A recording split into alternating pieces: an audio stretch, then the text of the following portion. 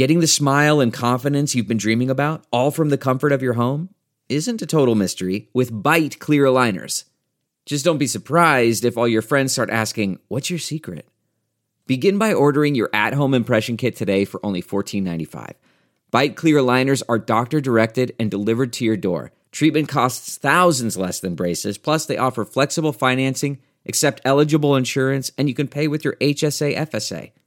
Get 80% off your impression kit when you use code WONDERY at Byte.com. That's BYTE.com. Start your confidence journey today with Byte.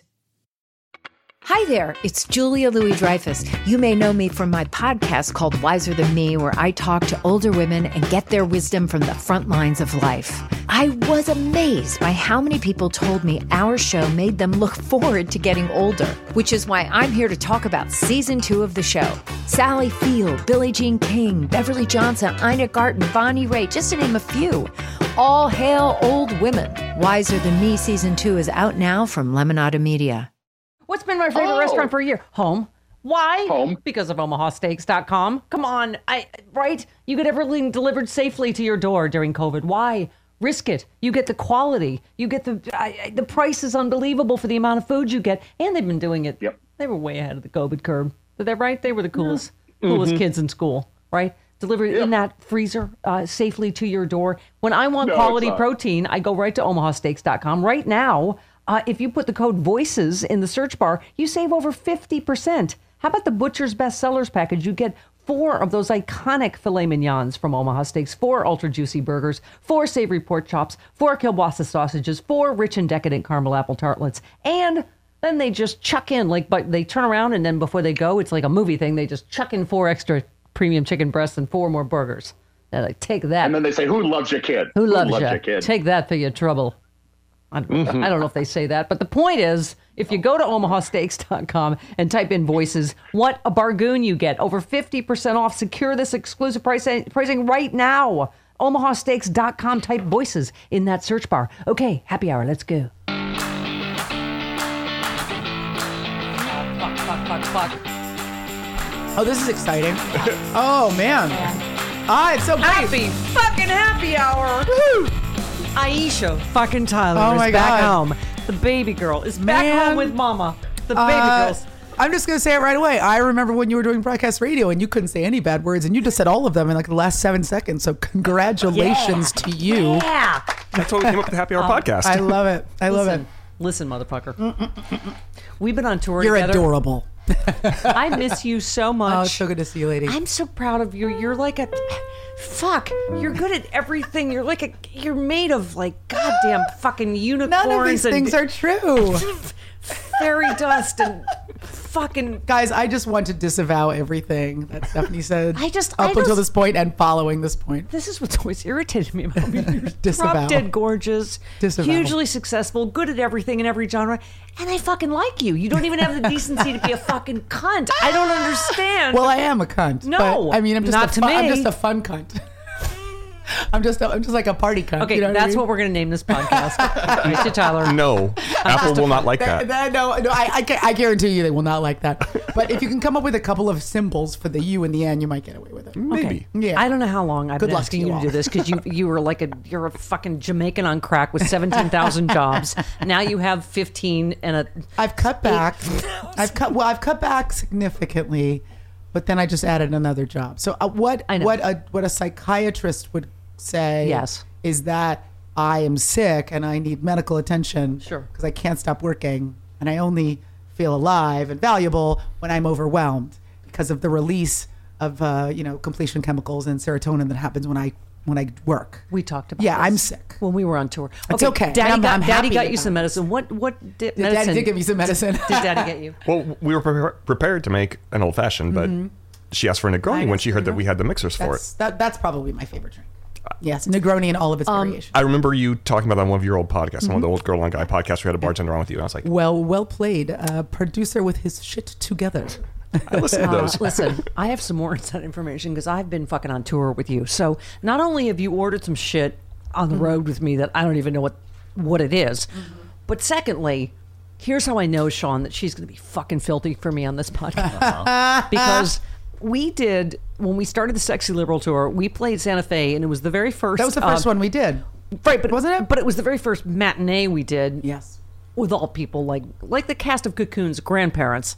Yeah, it was like a matinee on a Saturday. Maybe? Right, and we were backstage, and I was like, oh, fuck.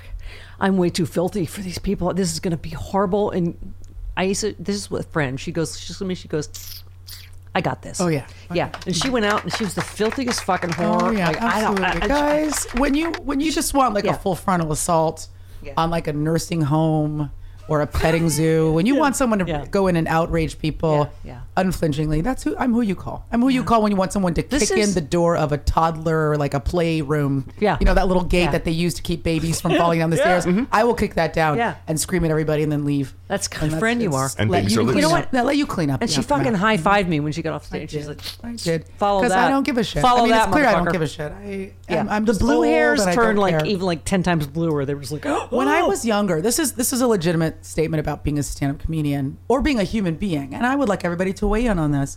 When you're young, you just think you know everything, and then older people tell you're going to get older, and things are going to happen to you, and you're going to figure stuff out. And what you say is, "Hey, fuck you, old guy. I'm awesome, and I know everything I'm ever going to need to know." And then you slowly get older, and you realize you don't know shit. But the one thing you do, it's an inverse relationship between what you think you know and what you actually know as you get older.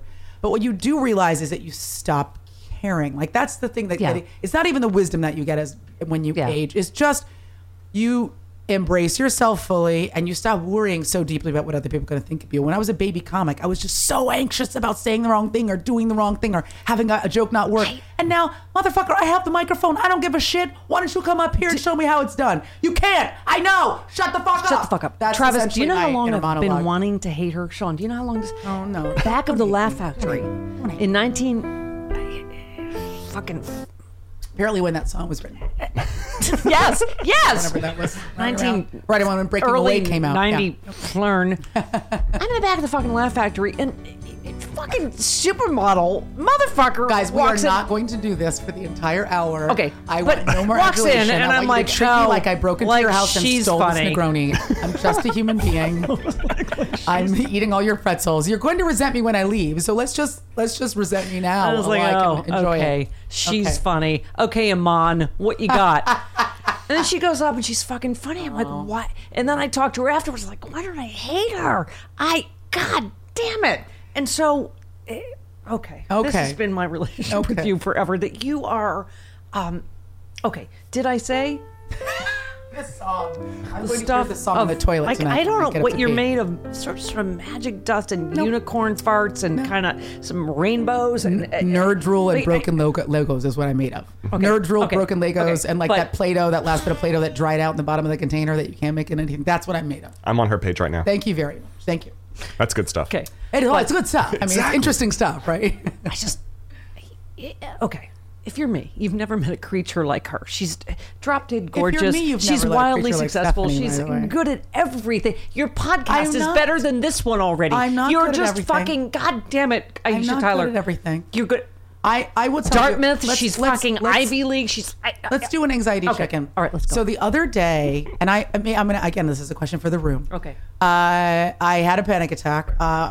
I moved my mom to LA about a year ago. She fell. Well, she didn't fall, but she like hurt her back. She was in bed for like 6 weeks. I'm in LA. She's in Oakland. From San Fran? Oh, okay. Yeah, from Oakland. I'm Yeah, essentially like the worst kid ever because my mom was like immobilized in a bed and I can't do anything about it. You know, sending my mom Postmates every day is not getting it done, you guys. And I finally decided, okay, like I'm moving in LA. You're gonna live near me. And she's like, you know, a couple, like essentially like 5 minutes away from me now, which is great. And so I get to see her all the time, which is amazing. I've seen her more in the last year than I saw her in like the previous 20 years. So yeah. I'm back to winning as a daughter. I run up there the other day, and I'm always, it's always a drive by. It's never like my mom and I like sit and play bridge. It's always like I'm like, sorry, I gotta go to a podcast, and then come back. I say hi. Do you need your trash taken out? Okay, bye. That's all of my interactions with my mom. So I go in one day doing that, and I'm freaking out. And you know when you're freaking out, like it's a normal state of mind for you, so it's not a big deal because I have a panic attack like 11 times a day. Yeah. But for your mom, she's like, honey, you're gonna die. Can we please get you? Would you like a water? Oh Jesus, somebody came out of my vagina and they're gonna die in front of me in my apartment. That's how my mom feels every day about me. And I go, Mom, I just feel like I do I do nothing. Like I do everything, but I do nothing well. I'm at like a 3 in everything that I do, and I want to be better, but I don't have the time. Like it's not like I don't care. I just cannot execute at the level I'd like to.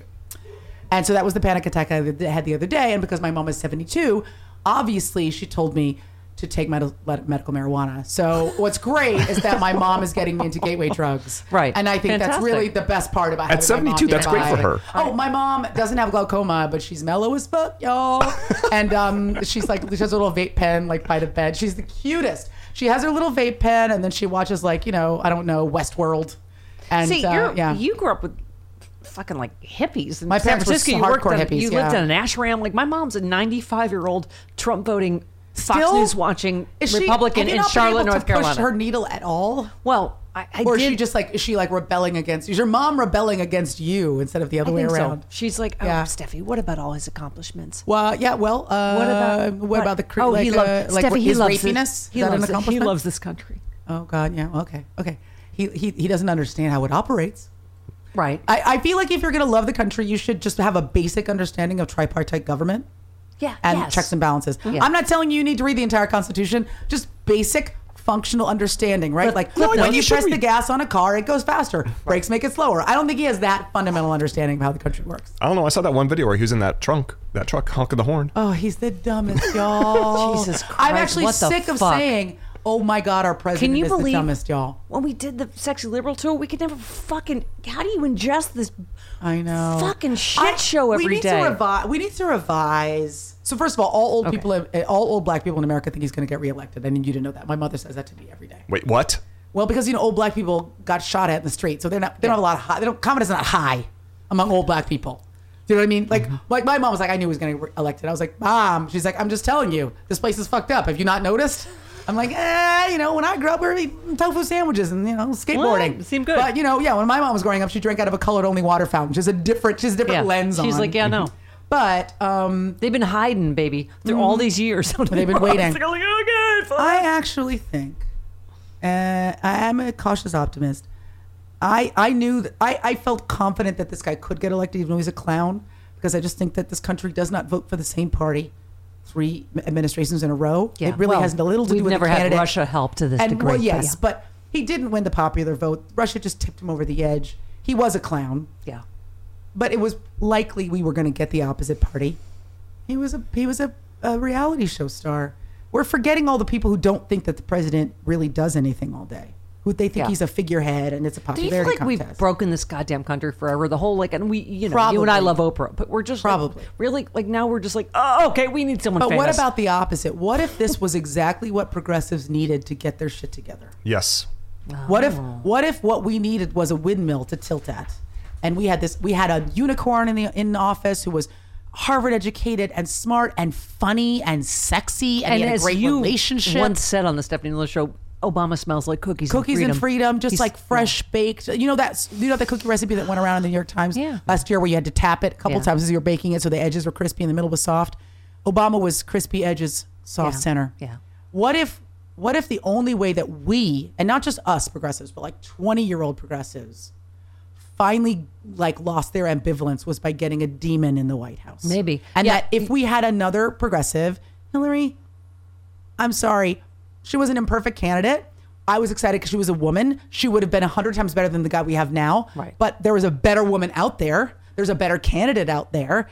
And I feel like, what if what happens is this groundswell of progressivism where many, many, many women, apparently more women are running for office this year than in the history of this country. Yes, I understand. What if what happens is we've always been a center-right country. Mm-hmm. What if this guy makes us center-left forever? Okay, all right. I'm just saying, but she was the most qualified.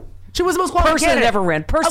Of course. But she was like a Feinstein candidate. You know what I mean? Was she really a progressive, or was she just like two dudes to the left of the middle? My point is, you're ahead of your time. You before this latest thing called Kanye West. Don't send me a letter, y'all, because I don't care. Yeah, fuck y'all. She got no fucks left to give. I really couldn't scrape an entire fuck together with both hands. You got a Negroni. That's all you need. I'm drinking the last fuck that I'm ever going to have. Yeah. We're all gone. They're drowning in that. You called Kanye West the straight black Liberace. Oh, way God, before he's so much this latest worse than that. bullshit. No. And oh my God, he's so disappointing. I think he's mentally ill. Chris Rock, I've actually thought he was mentally ill for a long time. I've said it. I'm not a doctor. Kanye, also don't write me because I don't care. But I said it on the talk a while ago. I think that he's, I'm not a doctor, y'all. I think that he's bipolar. Yeah. With like mania tendencies. I think you can see his mania manifest when you see 30 photos of him and he's not smiling. And then he goes online at midnight and writes 700 tweets. That's just like textbook mania. Mm-hmm. Yeah. I think he also has megalomaniacal tendencies. He thinks that he's the second coming. He thinks that he's a genius. I'm not saying he's not talented, but he's insane. I think he's a self-hating black man. And I think that it's okay for you to think freely, but first you need to think.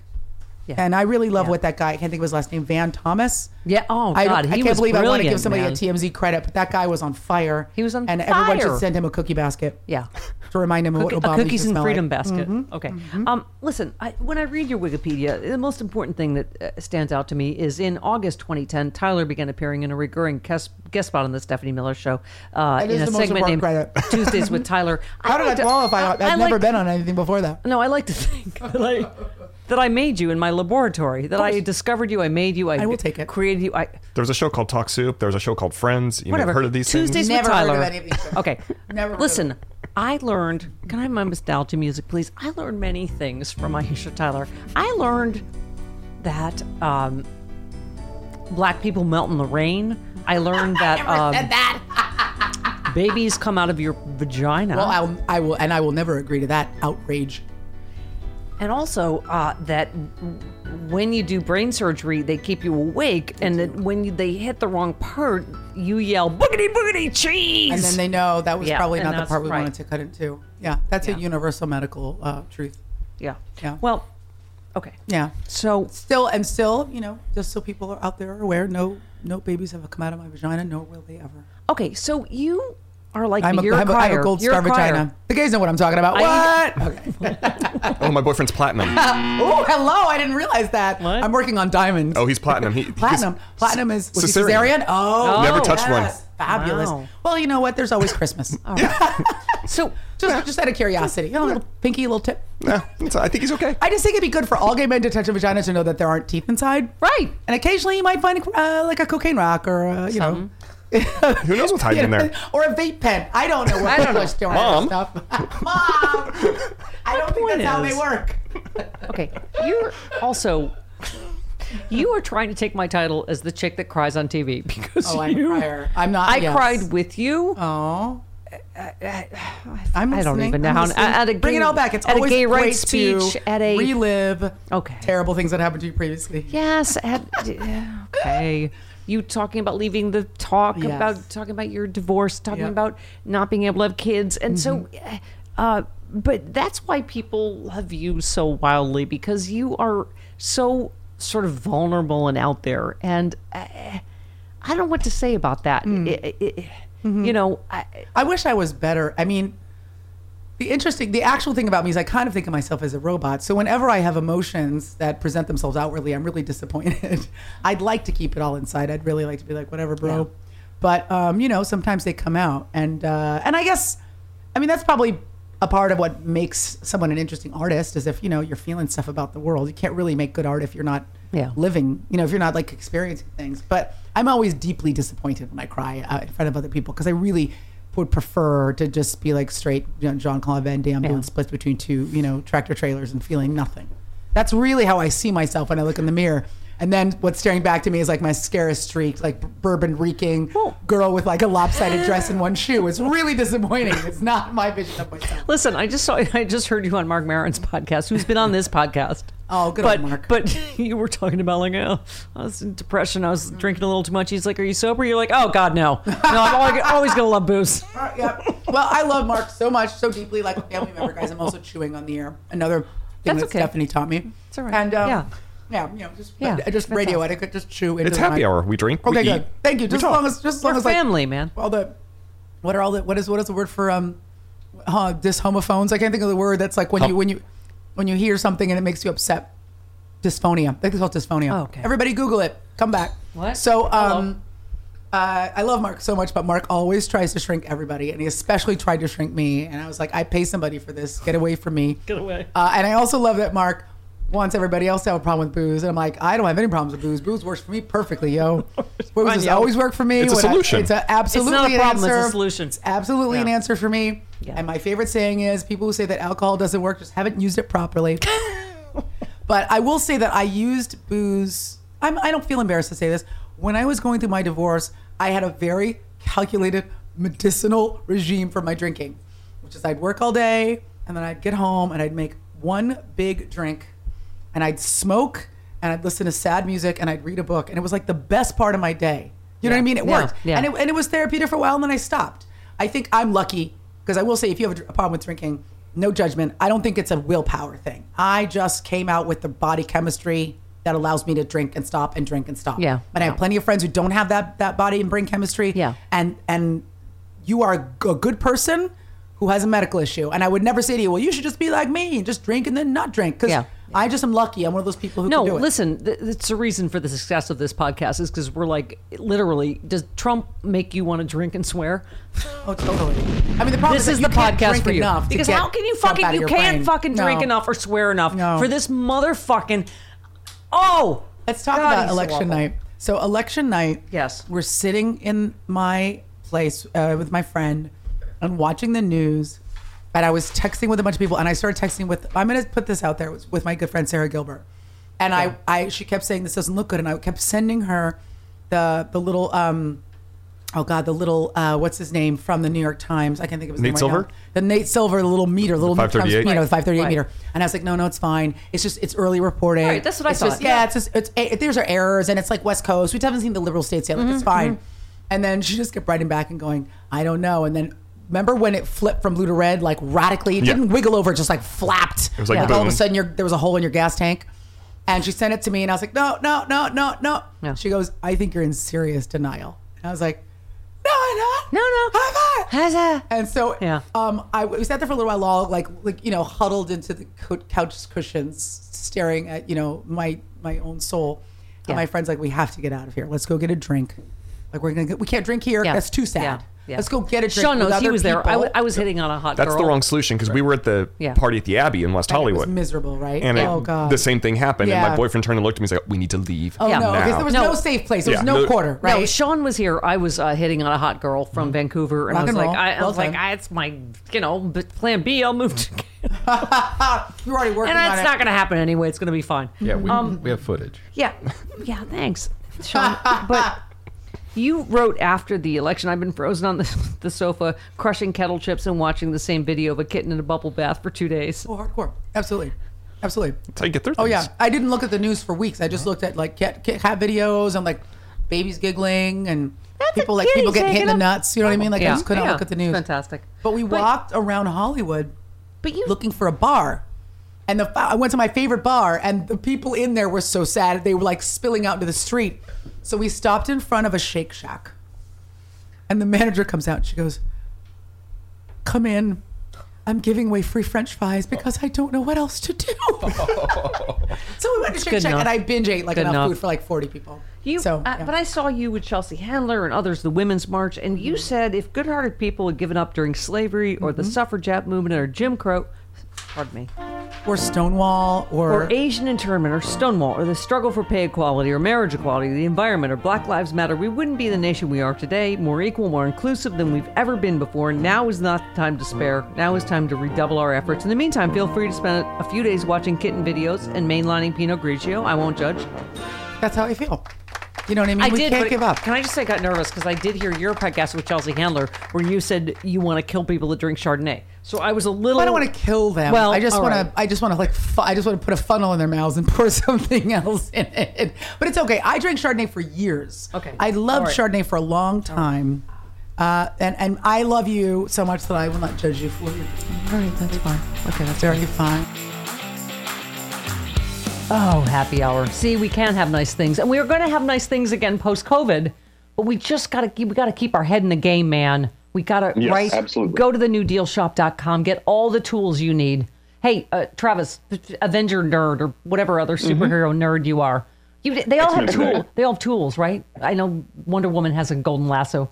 I'm a lesbian, so I'm focused on Wonder Woman. But my point is, they all have something. And I'm just saying, why would you deal with COVID without UV light when you know that's the science they use in hospitals to disinfect masks? We have the Clean Phone, the Clean Phone Pro. We have the Clean Phone Wand. Mm-hmm. You zap everything you have, your phone, your mask, all of your stuff, your packages, your groceries, with that UV light, the Clean Phone Wand portable. Take it with you. Masks, we more than ever, whether you're double masking or not, get the KN95s, right, with the anti-fraud labeling, the FDA authorized sticker. We have them. They're in stock. They ship in the US of A immediately and for free to your home or business. We got the blue disposables if you like to double mask and then do a fashion one on the outside, which I sometimes do.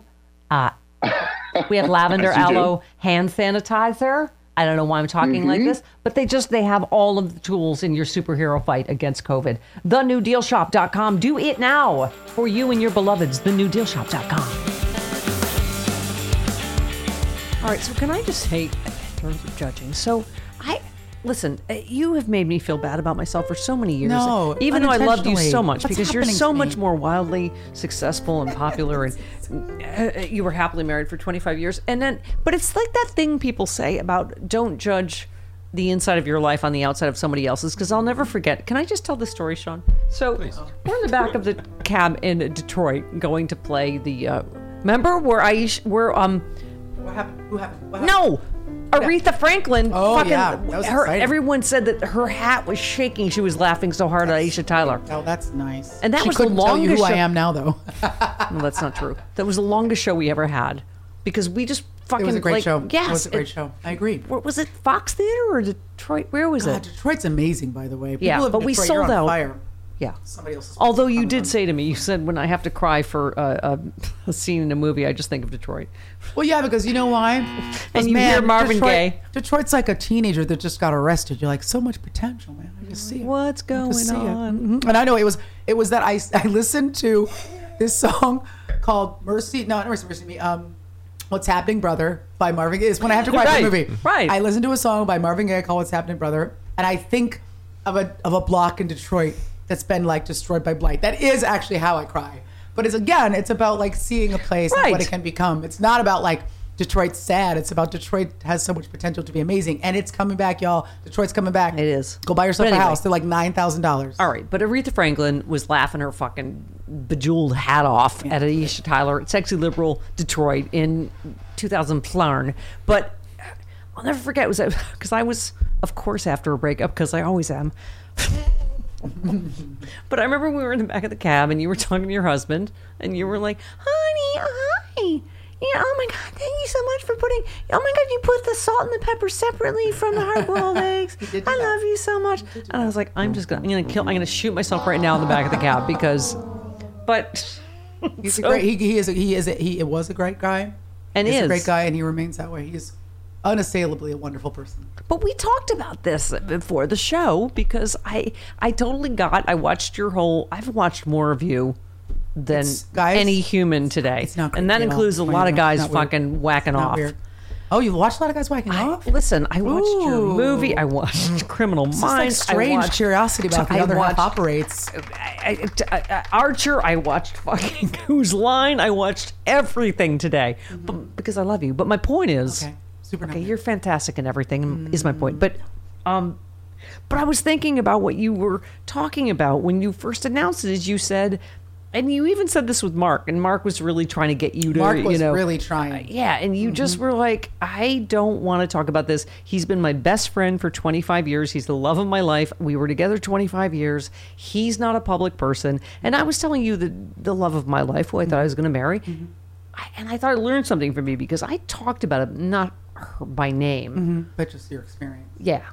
And I wish I hadn't because now we're friends again. And then because I was like, and I didn't, and it's just, you're right. It's from pain and anger and how people talk about breakups and exes and, but you're right. You were like, I'm not going to say anything about this because he's been, my best friend for 25. And you were married for 25 years. We were together, married for 21 together. College sweetheart from Dartmouth. Yeah. I think that not just Americans or our Western culture, but people always want to blame lots of things for why relationships don't work, but sometimes relationships just don't work, and they work and they work and then they don't. Yeah. And it's sometimes it's easy to say it's someone else's fault. Sometimes it's easy to say I should have done something differently, but sometimes it was working, and then it doesn't work. And I think it's fair to just say that was an amazing period of my life, and now it's over. Yeah.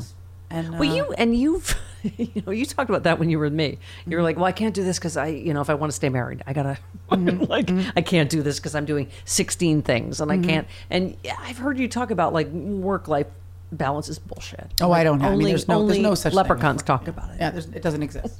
It doesn't exist, and I think it's like a fallacy created by like self-help magazines to like get you to make a broccoli casserole or some shit. It's just fucking bullshit.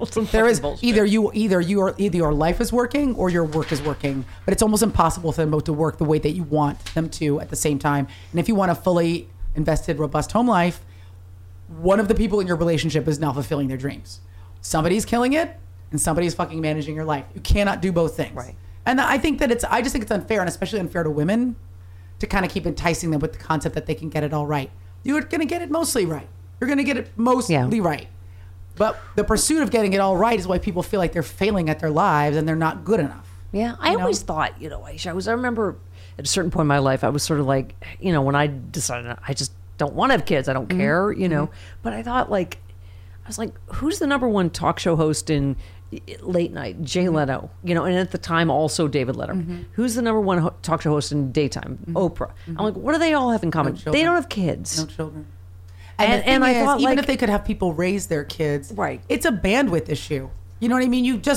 If you care about how they're human beings, you're going to be focused on your children, and it's very hard to do that and also like pour all of your energy into your creative life. You just can't do both things. Right. I'm sorry. I think I'm not going to say I think I'm a feminist. I am a fucking feminist. If you want to have kids, do it.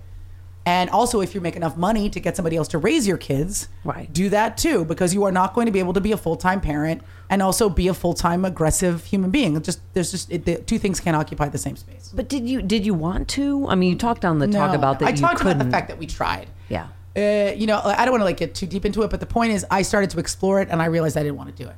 I mean, that's the short answer. I didn't come out because I was sad about not having kids. I came out because I wanted people to feel okay about saying they didn't want to do it and not feel ashamed of it. That's why I came out. Because a lot of people think, well, I get to a certain point and if I don't have kids, I'm a bad person or I'm not fulfilling my destiny or whatever. And that's bullshit. What I said was we started to go into IVF and I was like, I don't fucking do this shit to my body. This is ridiculous. Yeah. And I stopped. And it was really about telling other people it's okay to not do this to yourself, to your body, to your finances. It's incredibly expensive.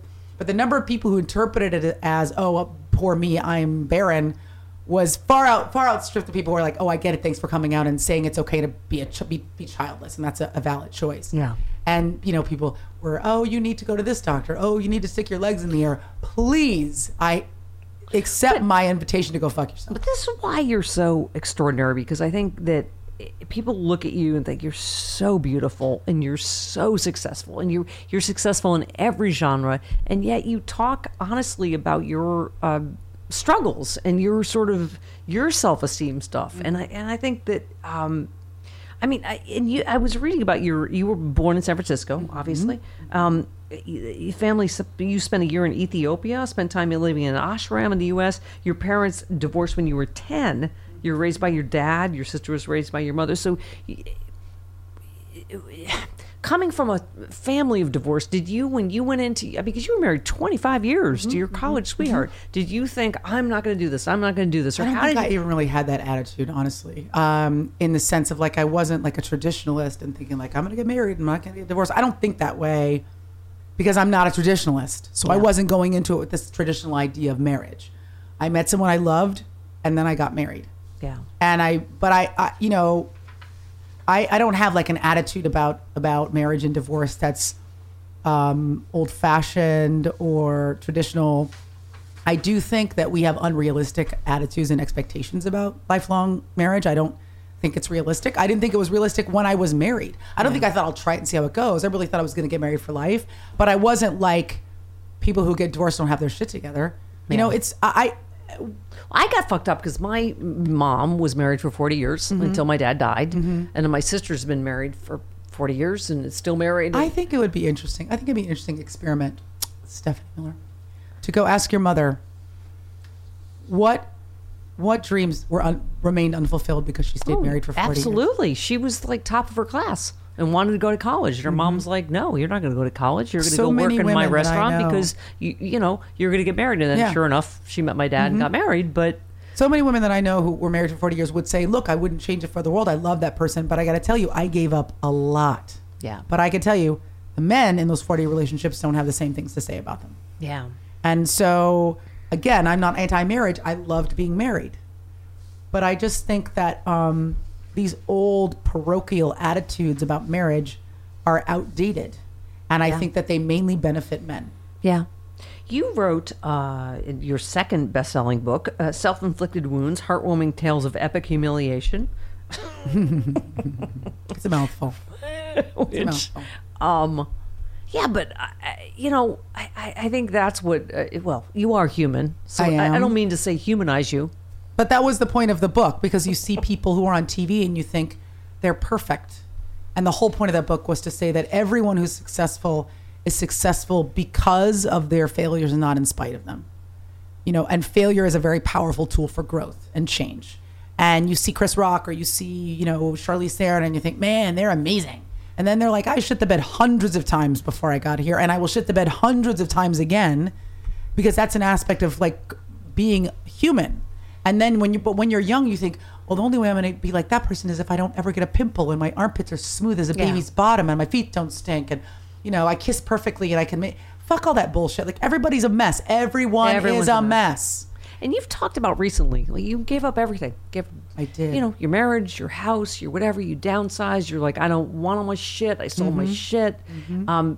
You made this amazing movie, which we need to talk about. Yeah. Because you just went like, I mean, you again had 17. I love that actually Archer, can I just say for a minute? Sure. Archer this season is kind of about you're escaping Trump. But I also thought when they describe it as a bunch of drunks all fucking each other, it's like, oh, that's like comics. Island. So that's like all of us. That is. It's like the back. It's like the green room of and escaping Trump. Yeah, totally. Yeah. Archer. We're all stuck on an island. I mean, we've always been drunks who are fucking, but now we're the available pool of sexual partners is narrowed significantly because we're stuck on an island. Unless someone wants to have sex with like a Komodo dragon or like a talking monkey, it's a very short. Like, I wouldn't put that past some of the people in that cast. I wouldn't put it past anyone on that cast. You're a nerd. You're a Comic-Con nerd like him. Yeah. You're a poker nerd. Yes, by the way, one of the funniest panels I ever saw was at the Archer panel at Comic-Con. And I can't remember what it was, but somebody like it was. Was it really filthy? It was really filthy. Okay. Well, because so somebody asked, how do you prepare for a scene? Oh, I remember this. Oh, vividly. John H. Benjamin How do you prepare your voice? Yes. For performing the show. And John said, drink a giant bowl of cum. Which I think would be really like soothing and moisturizing. And I love that your reaction was to pick up the card in front of you. It said, there may be young people in the audience. Yes, exactly. So we have name tags, and the forward part of the name tag says our name, like Aisha Tyler, like Lana Kane. The back says, watch your language. There may be people under 18 in the audience. There's like 5,000 people. I would say like 30% of the audience is under 18. And then it just devolved. But it always devolves. It's always like a terrible, filth scrum. So I just say bring your children at your own risk. Exactly. There you go. It's Archer. They should know better. Why are you letting your child watch Archer in the first place is probably the bigger overarching question. Okay, wait. You were at the taping of Roseanne. I was. Your friend, Melissa Gilbert, obviously, to the last one. Producing on the show. Sarah Gilbert. What was your take on... Well, it's interesting because I saw the taping and I remember thinking that I'm not a big fan of reboots. Right. But this show felt like a reboot with a purpose. It felt like there was a reason for this reboot. You know, everyone's making a big deal of the fact that Roseanne and Roseanne's character are Trump supporters, but they're not making a big deal of the fact that Sarah has a trans son, and DJ's has a biracial child. Like, everyone's really focused on Roseanne. I don't think the show is a pro-Trump show. I think the show is a division show. It's a show about what are we? Who are we as Americans now? Here are Trump favoring Americans, and here are progressive Americans, and how do they cross the divide, and how do they talk to each other? And I actually think that people who are criticizing the show are really missing the point. The point was, how do you talk to your Trump supporting mother? Yeah. How do you find commonality? Yeah. That's what the show is about. And everyone's not focused on the fact that there's a fucking trans kid on the show who's amazing. Like, no one's talking about that. Yeah. No one's talking about the fact that DJ married a black woman. Like, because Trump had to go and go, look at Roseanne's ratings. Literally, someone could be like, I was in the bathroom yesterday after Trump and he took a giant shit. Trump would be like, hey, thanks, Aisha, for the compliment about my giant poop. Like, he'll take any compliment. He's such an egotist. He can only see good and Trump. And all the other word, like, Trump is so good at being an asshole. Thanks for that. Thank you. He's such a fucking dummy. Thank you. So I think it's unfair. Roseanne seems a little unhinged, but I think it's a little unfair for people to say this is a pro-Trump show. Well, I feel like if anything, her tweets are going to implode the show, which is a shame for your friends. Well, Twitter is weaponized. Twitter is a bad thing. But if you look at people with mania, Twitter is incredibly dangerous because people don't know who they are outside of the gaze of other people. Right. When they go on Twitter, they unhinge. So if I'm alone in the middle of the night and I'm lonely and maybe I'm intoxicated or maybe I'm trying to stay sober and I need something to make me feel better about myself. You get instant feedback. I get instant feedback. I get constant feedback. And then someone comes back against me and now I've got I can engage in combat and I'm energized. Yeah. And, people aren't seeing this for what it is, which is someone who's admittedly has mental problems. Yeah. On Twitter acting like a nut. Yeah. So, Are you talking about Trump or Roseanne? You take your pick. Okay. It doesn't matter. Kanye, Trump, Roseanne. Okay, so, honey, listen, you were I watched more video of you than a guy that is wanking off in his bedroom does. Thank you. You were fantastic in Archer. You're fantastic in Criminal Minds. And now you are directing, and I watched the trailer, which is fantastic for your movie Axis. It is available right now on Amazon Prime, iTunes, Google Play, YouTube. Fandango now. Oh. Yeah. And then on demand, just like on your cable. Yeah. Like, just search but so movie. This is a film. The plot is obviously, on the day he's set to star in a career-changing film, an Irish actor with a self-destructive past confronts a series of events that threaten his sobriety, his loved ones, and his life. And you did this through Kickstarter, and you shot it in 7 days because that's the only time you had. Yeah, it was insane. I'm crazy. I mean, I have my own kind of mania, but it's obviously an unusual movie. It's a movie about an expatriate Irish drug addict living in Los Angeles. It takes place in a car driving through LA. And then I'm a first-time director and I'm a woman of color. So, it was going to be a hard movie to set up anyway. And in the end, I didn't even try to set it up traditionally. I just kickstarted it because I knew right away I'll get to make my movie the way that I want in the time that I have. I knew I had 1 week to make it. And there's no way. You go to a studio, like, we love it, but we would love it if maybe the lead wasn't Irish. What if he was American? And what if it didn't take place in a car? Maybe get out of the car. And what if we could see the other characters? And what if he had sex with his girlfriend? And then what if there were explosions? And then what if it was a different actor? And what if you directed? Exactly. Right. And I just wanted to make a pure expression of my own creative voice, and that's what I did. And I'm really proud of it because it's probably the last truly art house movie I'm ever going to get to make. Yeah. It asks a lot of its viewer because there's a lot of narrative ambiguity in it. I mean, it leaves. I would say we did a lot of Q&As. We went to 10 festivals. It won a bunch of awards, and I remember we do these Q&As, and people would ask about the ending, and I'd go, look, I love this movie called True Romance. It came out years ago. Kristen Slater and Patricia Arquette. Yep. And there's a scene where she goes, let's go watch a movie and then we'll eat some pie, and talk about the movie.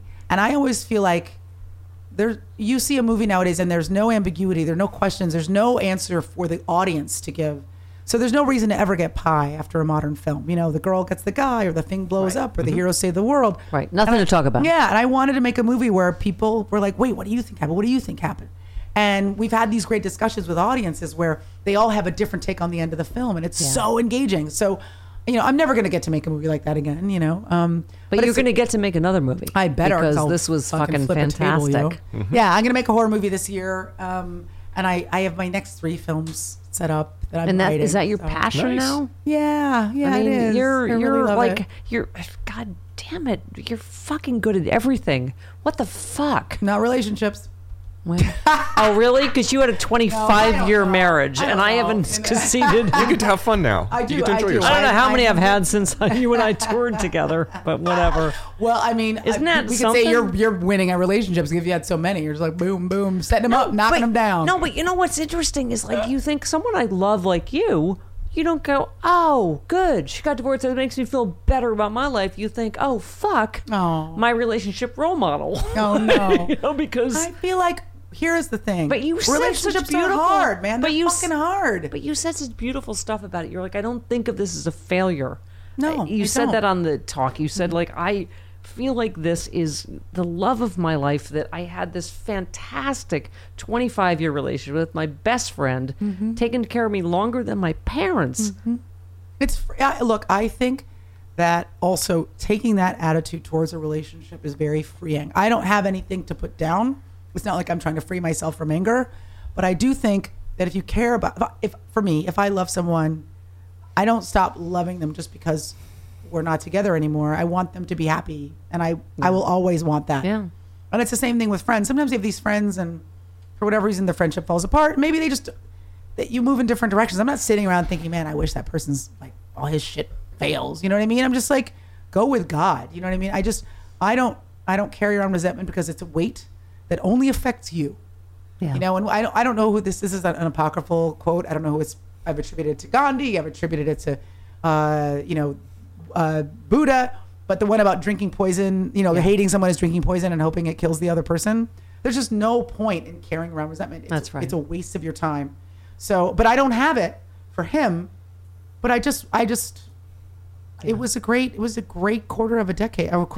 Guys. I have been drinking. You did way better than I. I just hit the part of your drink where you can't do math. No, longest I've done is 10 years, and that's a fucking long time. And I'll never forget you with my ex. You guys were both about 6 feet tall, and I remember you both looked bigger than the plane that we took to Santa Fe. I was like, wow, they are really tall. 10 years is a long time. I mean, if you could be with someone 10 years, then you have it dialed. What if figuring out relationships wasn't I met them at 19 and died with them, and that's the only way you got it right? That's a bullshit construct. Yeah. 10 years is a very long time to be in a relationship. Here's the thing that I love about you most is that you co-founded a a cappella group at Dartmouth called the Rockapellas. Like? And I just feel like you should take us out with some sort some sort of, don't you think? Guys, acapella. As you can hear. Who knows how much I was singing. Longer will go on. I don't know that song. Okay, all right. I was at the Kentucky Derby this weekend. I heard. I saw pictures. You can't hear you see my ridiculous hat. Have you been to it before? It was my first time. I went years ago. It was enjoyable. Despite its creepy, latent racist tendencies. You should have just gone to the Connection. I really was the Connection is at the gay bar. It's like an entire city block. I'm going next year. I loved it. I had a giant hat. I drank thousands of mint juleps. It was very fun. My friends kept going, are you talking in a Southern accent? I was like, I'm an actor, guys. I'm just trying to connect. I'm drunk. I'm just trying to connect. Just trying to connect, y'all.